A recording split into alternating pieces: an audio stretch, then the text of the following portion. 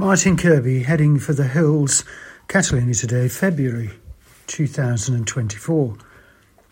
Market day. You need to park your impatience, heed the goodness. This is going to take time.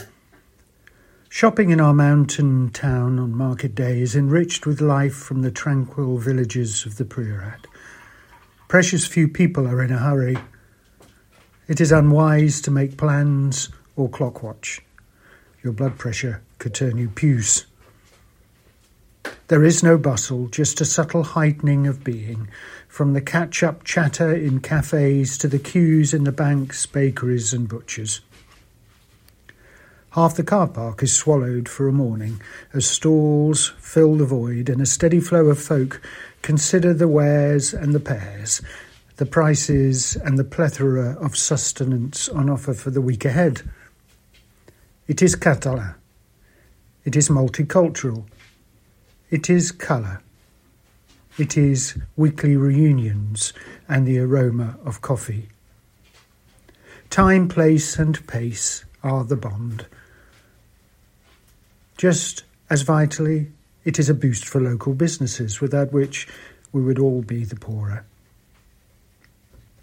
If we are calm and have time, it is good to be there, to abandon agenda and switch off from the wider world to that one that matters most.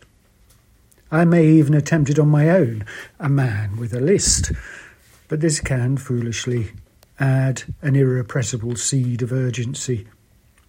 In trying not to make a mistake or forget something, I'm inclined to forget the most important aspect of all. I was surprised on a recent solo foray to see just one elderly woman being served in our butchers, so I veered in, feeling fortunate. I should have put two and two together. She was not from the town, and it dawned on me almost immediately that this was going to be a long haul. Bowed like a Catalan staircase and well beyond 80 years, she was leaning on the counter and watching like a hawk as a chicken was quartered. She shuffled sideways and pointed out her next order. It's a long counter. I lost count of the shuffles. More people flowed in, some settling on the bench by the window for a natter. The woman stockpiling of her freezer amounted finally to 3 bulging shopping bags, clearly far more than she could carry. As several of us twitched as to how we could help, the door opened and her husband called warmly to her and laboured in, leaning heavily on a walking stick. We all twitched again.